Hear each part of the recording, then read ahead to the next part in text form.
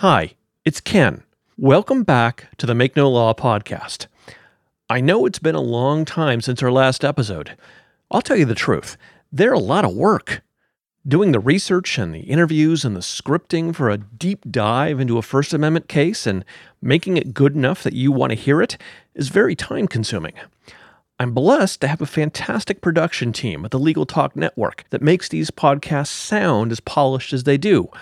But they can't do the research or writing for me. That's all on me. So we're going to try something a little new. We're still going to do those detailed examinations of important First Amendment cases. But in between those, to space them out, we're going to offer you episodes that examine current events in free speech law. Those episodes are still going to involve interviews with subject matter experts, but they'll be less scripted and less formal. I hope that means we can bring you episodes more often. Here's our first.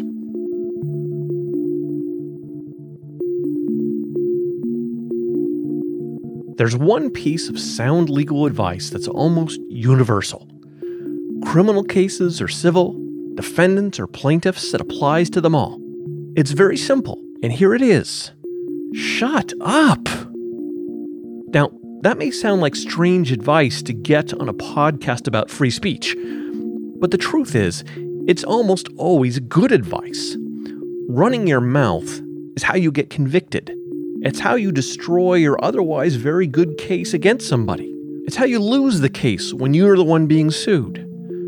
Show me a trial lawyer, and I will show you someone who has sat with their head in their hands, despairing over something their client said, or wrote in an email, or posted on Facebook.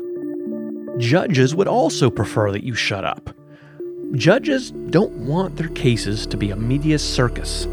They don't want the jury pool hopelessly tainted with pretrial publicity. And so, sometimes judges issue gag orders. Those are orders that restrict what the participants in a case, like the lawyers and the parties and sometimes the witnesses, can say in public about the matter. Sometimes judges even go as far as telling the press what they can print about a case. But wait, how can a judge do that under the First Amendment? How far can they go to muzzle people from talking about a case? And how can you fight it? That's our topic this time. I'm Ken White, and this is Make No Law, the First Amendment podcast from HopeHat.com, brought to you on the Legal Talk Network. This is episode 10, Gag.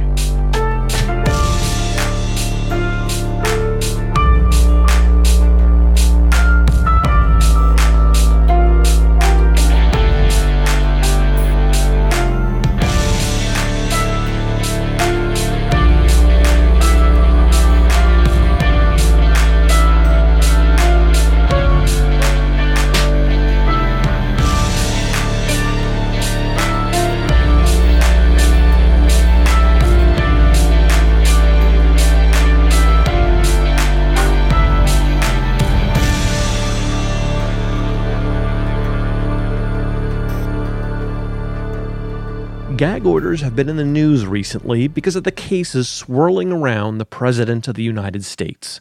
There have been two high-profile examples, both arising from people known for talking too much. One is Michael Avenatti, former lawyer to adult film actress Stormy Daniels, and the other is Roger Stone, former confidant to President Trump and defendant in a federal prosecution in Washington, D.C. Those two cases and those two gag order motions had two very different results.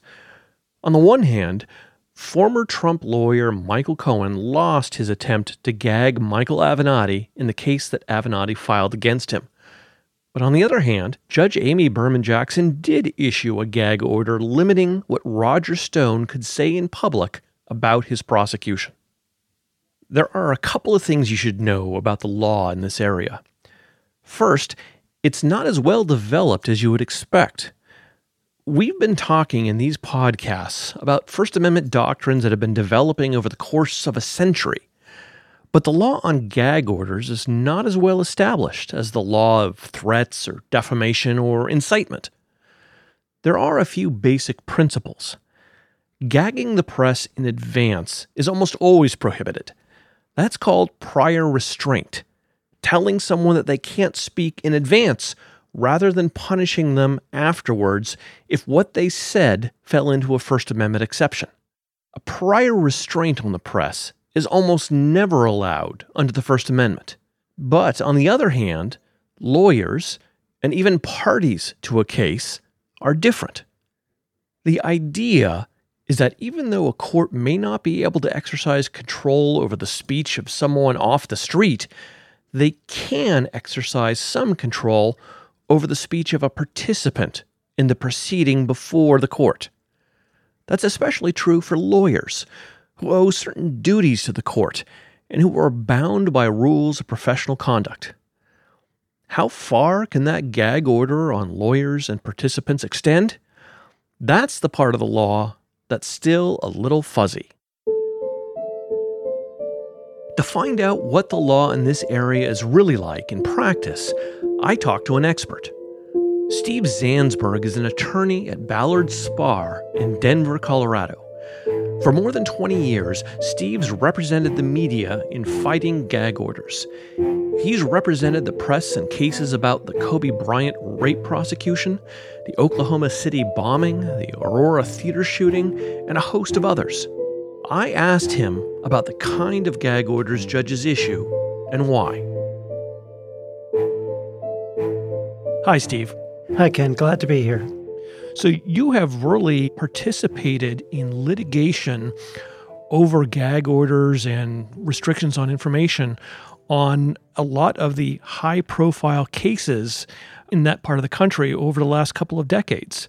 You were involved in litigation over the Kobe Bryant case and the Oklahoma City bombing, the Aurora theater shooting, and more recently, I think, the Planned Parenthood shooting. That's correct. Now, Ed, you've represented NPR and a few other media outlets in the course of trying to vindicate their ability to get access to the parties and the lawyers in the courtroom. I have not just NPR, but a very large consortium of national and local media companies. Whenever there's a high-profile criminal case in Colorado courts, thankfully they've turned to me to represent their interests in trying to keep the courtroom and the court file open. Now, when we were talking before this, you pointed out that sometimes we mean two different things when we say gag orders. One of them being courts trying to impose prior restraint on the press, and the other were the courts trying to impose prior restraint on the parties of the lawyers. Can you expand on that a little bit and how you've encountered those two different things? Yeah, so gag order it's not a legal term. It's a term that is used quite frequently in the press, and it's generally been used to describe two types of orders issuing from a court, directing some parties not to speak and not to speak in advance of the speech, as opposed to punishing the speech after it has been uttered. And so the first type is a gag order against the press from publishing information it has obtained either through open court proceedings or from whatever means.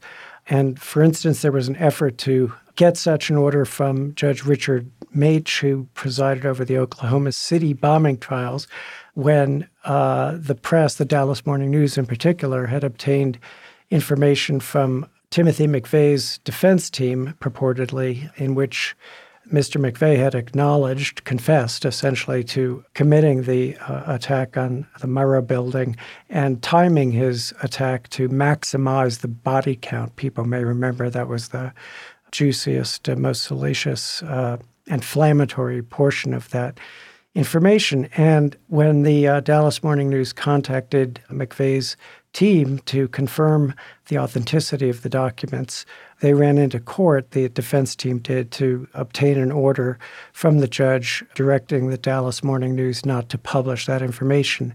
And that would be a prior restraint, which the United States Supreme Court has said is the most serious and least tolerable form of infringement on First Amendment rights.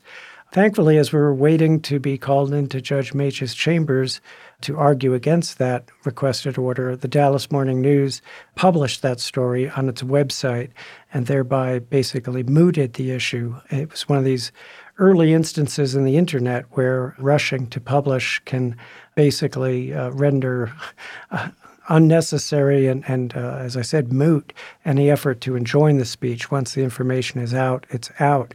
More recently, in the Kobe Bryant case you mentioned, 7 news organizations obtained a sealed transcript of a hearing that was closed to the public involving the Rape Shield Kit. And the judge in that case ordered the 7 news media who had obtained that transcript by mistake. A court clerk had distributed it unintentionally to members of the press who were not supposed to have it.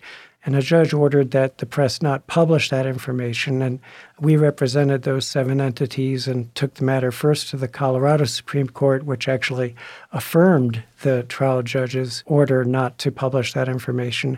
We took it to a justice of the U.S. Supreme Court that ordered the trial judge to decide on admissibility of that information within 48 hours so as to lift the prior restraint, as it were, with respect to the vast bulk of the information in that transcript. But that's type 1, the order on the press not to publish information it has received. And I had a couple of other more recent examples. The other type is an order on those participating in the trial itself, the attorneys of record and the parties and the investigating agencies working with the prosecution, not to make public statements outside of matters of public record. And there, with respect to the scope of how much a court can prohibit a participant or a lawyer, I think it's fair to say the law is more cloudy, that there have been different standards articulated in different courts, and that a lot of the time the courts seem eager to sort of avoid the issue. So there's a whole, a raft of great prior restraint cases about the press, but not as much direct, clear authority about gag orders on lawyers or the parties.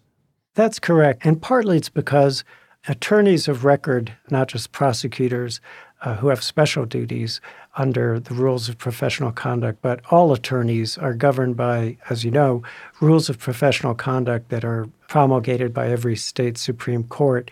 And they're very similar. There are variances state to state, but by and large, they closely model the American Bar Association rules of professional conduct. And 2 of those rules, Rule 3.6 and Rule 3.8, which is particular to prosecutors, do place limits on what attorneys of record, and as I say, the law enforcement agencies working with the prosecution, are allowed to say in an extrajudicial statement, meaning outside of the courtroom, that is intended to be published in some mass medium form. So that's the background, that it's already a restriction on the participants in the judicial process that is allowed and was upheld by the U.S. Supreme Court as a reasonable restriction on those participants' speech, so long as the restricted speech really does pose a substantial probability of prejudicing a judicial proceeding or a tribunal or jury.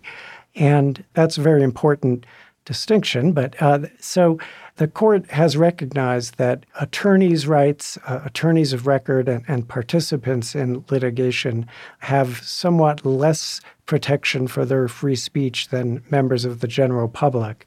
But that doesn't mean that there needs to be a judicial order imposed that adds a very severe sanction of contempt of court to require that attorneys abide by their professional duties of responsibility. One thing I've noticed and that you and I talked about is that it seems that when courts impose prior restraints on the press and put out the order saying you can't do this, a lot of the time it just seems like the judge in question was clueless about the constitutional issue. In other words, a lot of the time it doesn't seem like they're applying the Supreme Court precedent on prior restraints and finding that this is, outside the norm and something where it's allowed. They're just not confronting those precedents at all. Has that been your experience?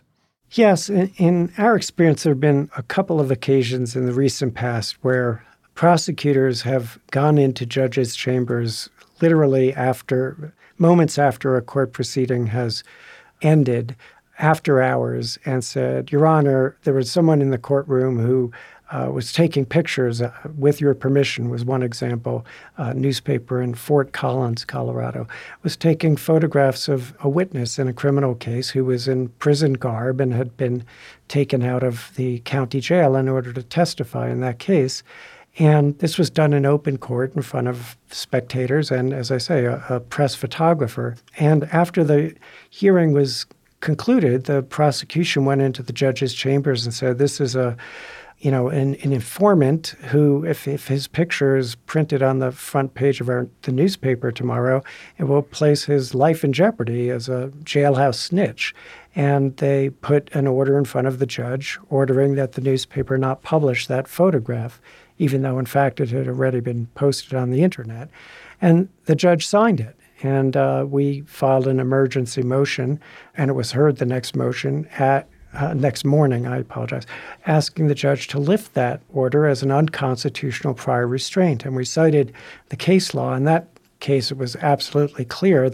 There's U.S. Supreme Court precedent that says the press is free to report anything it hears, observes in open court, and it can't be punished thereafter through civil fines or otherwise. So it certainly can't be the subject of a prior restraint, which is the, as I said, least tolerable, most significant, most serious infringement of free speech rights. And so the judge lifted the order that morning.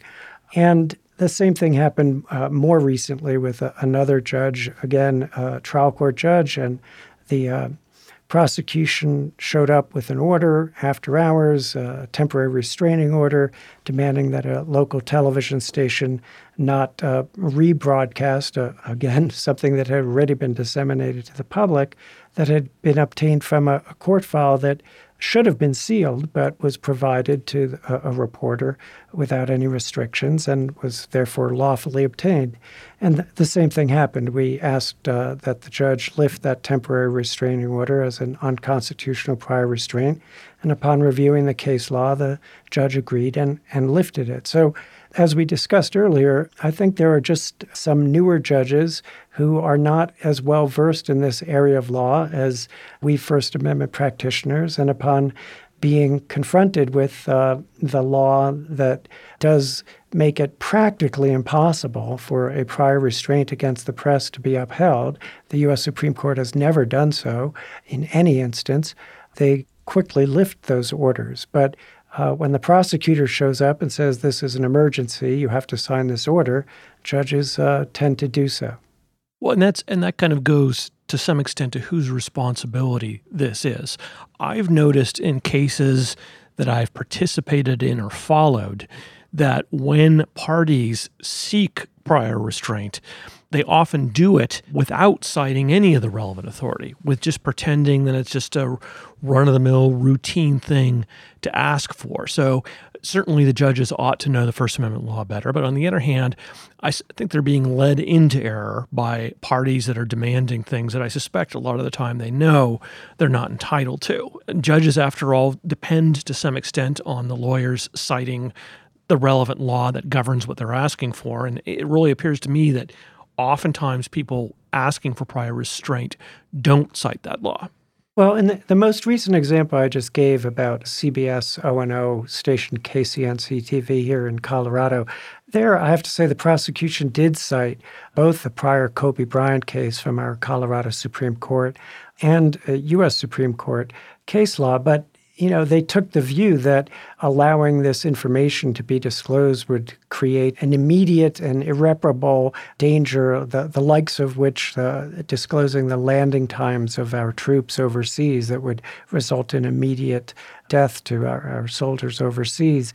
So they made that argument. They didn't hide the ball in terms of not disclosing the appropriate case law, but it just didn't seem to me to be a very sincere claim that this was the type of situation that would be the exception to an almost insurmountable rule barring prior restraints. Well, I've always been impressed by a prosecutor's ability to see every case as like the D-Day landing, but I'm a defense attorney, so everyone should take that with a grain of salt. The gag orders seem to be more widespread of an issue than the prior restraint orders. Have you seen any trends in gag order practice over the course of the last few decades, particularly as social media has become a big thing? Unfortunately, yes. The answer is unquestionably there's been a dramatic increase in the frequency with which defense attorneys in particular are seeking gag orders at the very outset of a case. Early on in my career, it was an infrequent practice that a defense attorney would ask the judge to enter an order holding in contempt the prosecution team or members of the law enforcement community for making prejudicial extrajudicial statements. And now it's de rigueur, and it has been for quite some time. And maybe it is with the advent of social media and the internet. But now whenever a high-profile case, criminal case, gets filed in our state, and this is the routine practice, frankly, of the State Office of Public Defender here in Colorado, they file a motion asking the judge to enter an order barring what they call prejudicial pretrial publicity. And that order tracks the rules of professional conduct that I mentioned earlier, rules 3.6 and 3.8. And our view is that there's really no reason for a judge to enter such an order at the outset of a case unless there's a showing that there's reason to believe that the prosecutor and his or her team are not going to abide by the rules of professional conduct. Once that's been shown, then, of course, the judge, it's appropriate to enter an order commanding that people comply with their ethical duties. But these types of orders are being put before judges in every case in our state that attracts media attention, and they're unfortunately routinely being signed by judges. I say unfortunately because obviously if they do nothing but track the rules of professional conduct, and if prosecutors abide by those rules, they're still allowed to comment on any matter of public record, anything that has been said in open court or filed in an open judicial document. But prosecutors generally, once an order has been entered that puts them on notice, they face contempt sanctions, generally clam up and refuse to speak to the press once such an order has been entered. A more egregious type of order that we don't confront nearly as often, thankfully, are orders that go beyond the rules of professional conduct and demand that the parties and the attorneys of record don't say anything outside the courtroom concerning the case. And that's clearly an unconstitutional, overbroad order, but those are extremely rare these days. Well, it seems to me that even the relatively narrow order that simply tracks the language of the rules of professional conduct is a real problem because of its inherent vagueness. I mean, if a court tells me I can't talk about the case at all, I understand what that means. But if a court tells me I can't say prejudicial things, I don't really know what that means, and I'm not sure what a judge acting later in a bad mood might decide that it means. So I would think that a lot of these participants wind up chilled from speaking to the media just because of the inherent ambiguity of what exactly they can or can't say. That's exactly right. It does have a profound chilling effect on participants' free speech rights to be put on notice that if they make a statement to the press that causes substantial probability of harm to the fairness of the proceeding, they may be held in contempt of court.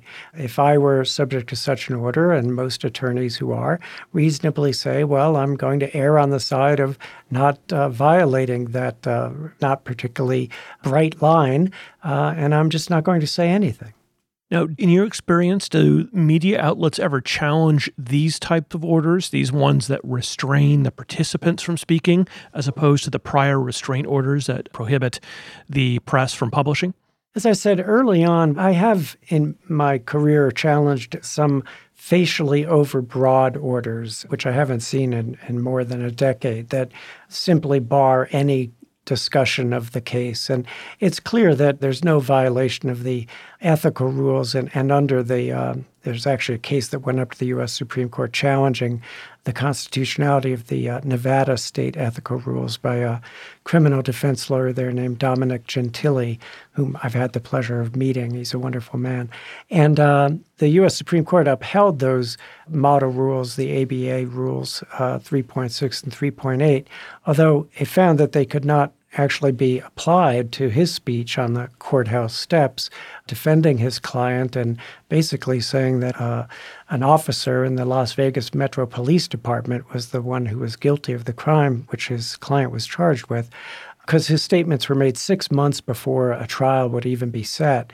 But interestingly, in that case, the court found and held that the exceptions to the rule, the safe harbors that the rule had set forth that attorneys could speak to certain subjects without running afoul of it, was unconstitutionally vague. As you said, Ken, it isn't exactly clear what it means to make a statement that causes substantial probability of prejudicing a tribunal.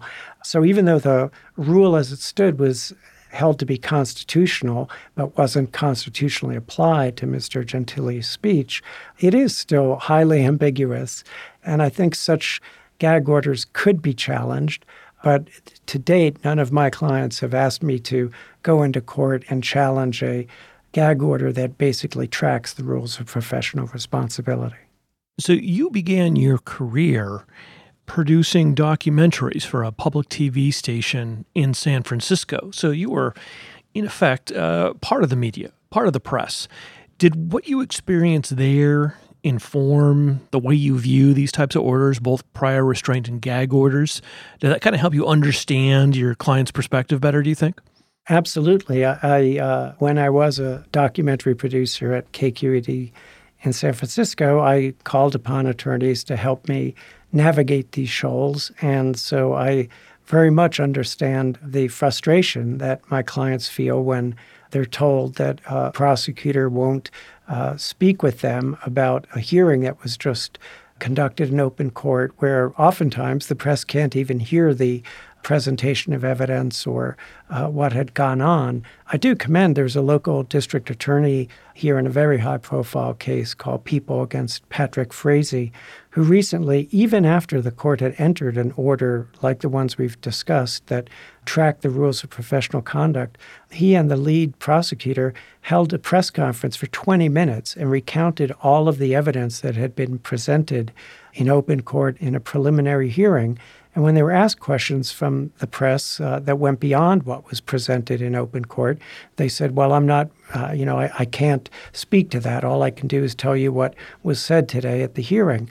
But they took the time and really worked with the press to fill in the blanks, because a lot of them simply weren't able to understand what had gone on in a very high-profile murder one case. And that's appropriate because they are allowed to speak about any matter of public record. So yes, I do understand the frustration when my clients call me and say, we can't get anyone knowledgeable about this case to speak to us. Well, thank you very much for your insight and experience into these issues, Steve. It's been a great pleasure speaking with you. It's been my pleasure as well. Steve Zansberg painted a picture of a constant struggle to fight the frequency and scope of gag orders. But the news for First Amendment defenders is not all bad. In the high-profile cases we've seen recently, judges have been very careful about the scope of their orders.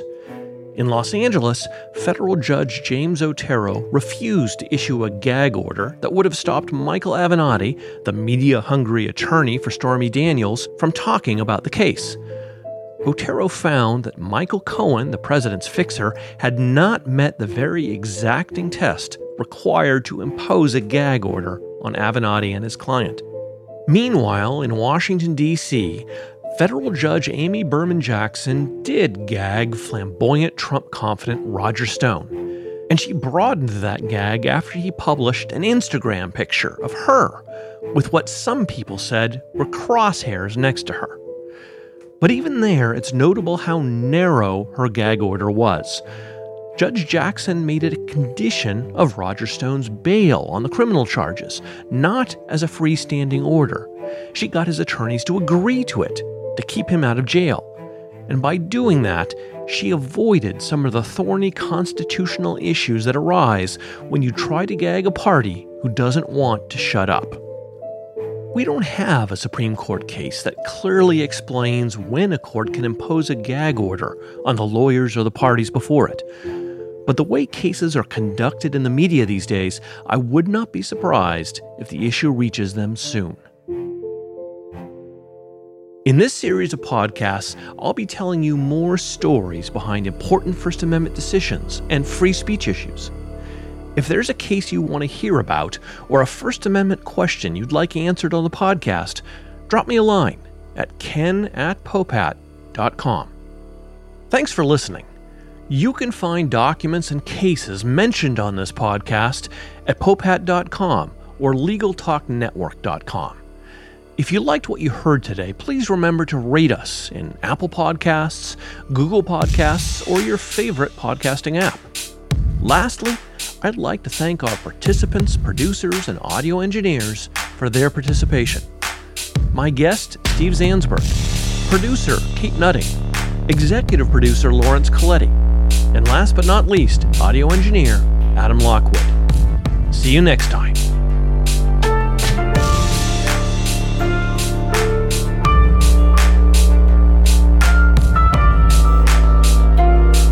The views expressed by the participants of this program are their own and do not represent the views of, nor are they endorsed by, Popat, Legal Talk Network, or their respective officers, directors, employees, agents, representatives, shareholders, or subsidiaries. None of the content should be considered legal advice. As always, consult a lawyer, please.